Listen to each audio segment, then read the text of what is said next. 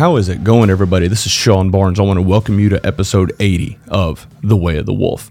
On the show today, we're going to be talking about empowering your team. Yes, I realize I talk about this on a lot of different episodes and shows and a lot of the content that we create. This time it's going to be a little bit different.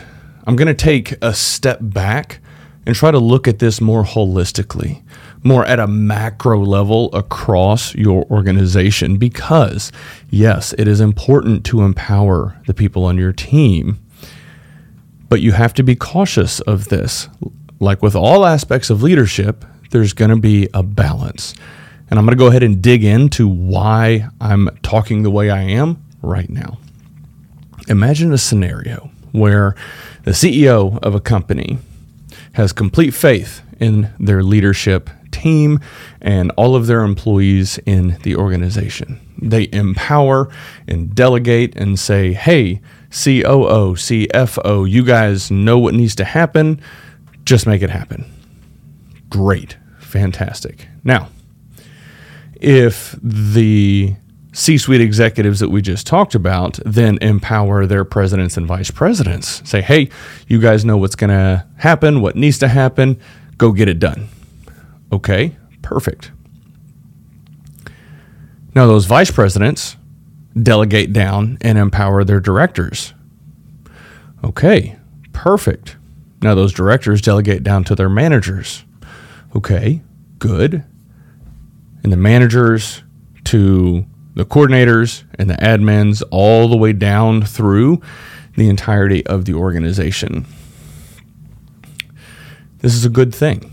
You're laying the foundation of trust and creating an environment of empowering the people on your team, giving them the opportunities to grow. However, as I'm talking through all of that, I'm wondering if any of you listening or watching started thinking through some potential risks that could occur. If you espouse that philosophy, at some point, someone in that chain of command has to know what they're doing. They have to know how to make decisions. They have to know what's best for the organization. Therein lies the risk. If you've created an environment and a culture where everybody just delegate all the way down to the bottom and empower all the way down to the bottom, someone somewhere has to pick things up and start making it happen.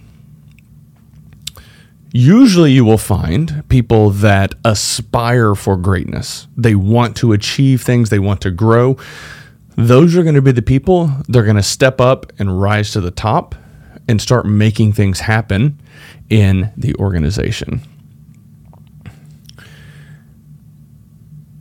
The problem arises when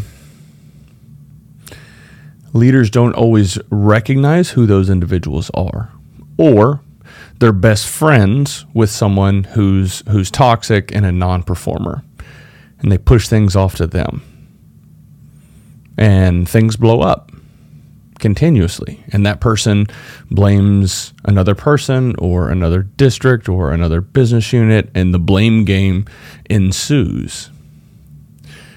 That problem is further compounded when that friend is blaming the high performer that's actually making things happen. So as I'm talking through this scenario, you can easily start to paint a picture and understand and maybe even draw some correlations to some experiences that some of you have had. This is a problem. Now, there's a few things that you need to be aware of to be able to address this problem and work through this problem. And let's go ahead and go into those. First and foremost, you have to have an element of self-awareness. You have to understand this is a possible or even inevitable outcome of this leadership style. Then you have to want or have the desire to combat that. Once you realize, hey, this could potentially be a problem, now let's start focusing on how we fix it. This comes down to communication. Open and effective communication up and down the chain of command, all the way through the entirety of the hierarchy. You have to be able to walk into a room with a mid-level manager. If you're the C-suite executive or a vice president, you have to feel comfortable walking into a room and having a conversation with a manager or a coordinator and just getting their perspective. Hey, how are things going? What's going on? Do you have everything you need? Likely, they're not going to open up to you immediately, especially if you haven't had a lot of conversations or hadn't had an opportunity to build trust, because there's going to be fear. So those consistent conversations and touch points are going to be crucial for you to, one, build trust, but then also get them to open up so that you can better understand what's going on in the organization. Some of them might open up and start talking through some of the challenges. They might admit, hey, I don't know what's going on. I'm told to make this happen, but I don't really know. It's going to be few and far between because it's highly unlikely that a coordinator or admin is just going to admit that they don't know. But if there's enough trust there, they might open up. Once you start gathering that information and feedback, you have to start looking inward and asking yourself, is there some sort of a bias here? And by bias, I mean, are you thinking that this friend or this person that you've put into this role is actually doing what's best for the business? Are they leading the business in the way that you need it to be led? That's a tough conversation. But once you start soliciting feedback from all the others in the organization, you'll start to paint this picture and get a better understanding of, do you have the right people in the right roles doing the right things? If not, it's time to reassess. If you do, start empowering them, start coaching them, start guiding them. As I'm thinking through the organization that I work for, my boss, I love the fact that he doesn't really tell me what to do. He just says, hey, here's the things that need to happen, make it happen. And I love that. I thrive in that environment.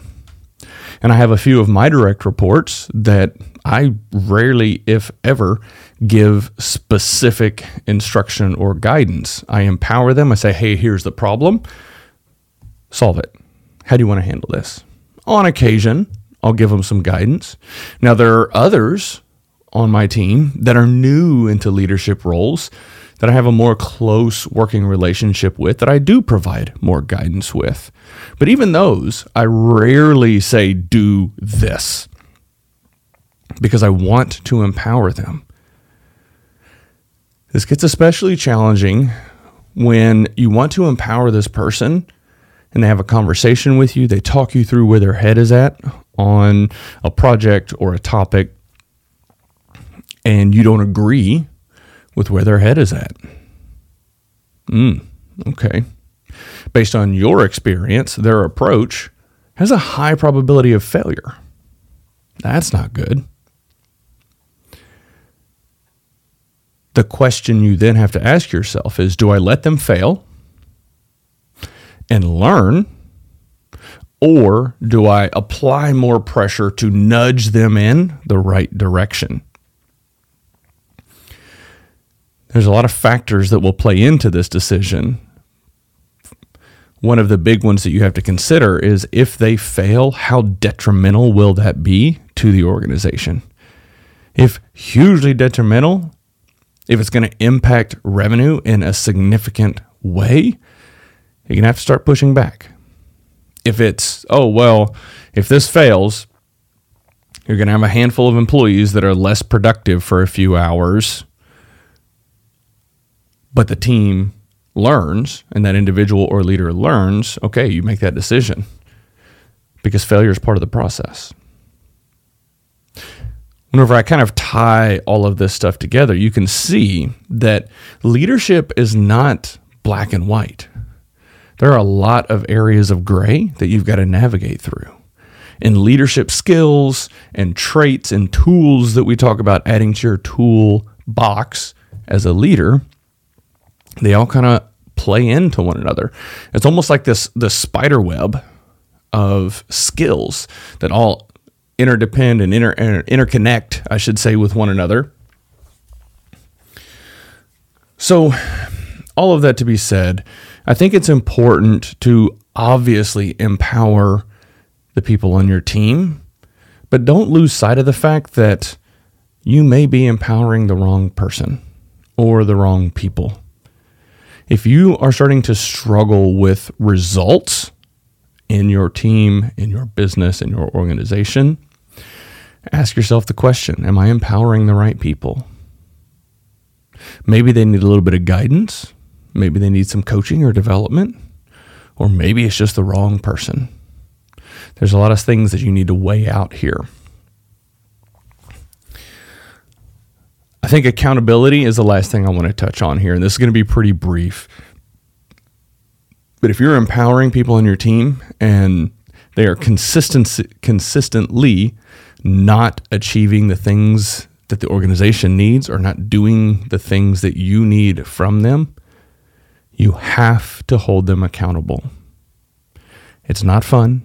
Accountability is never easy. Difficult conversations are never easy.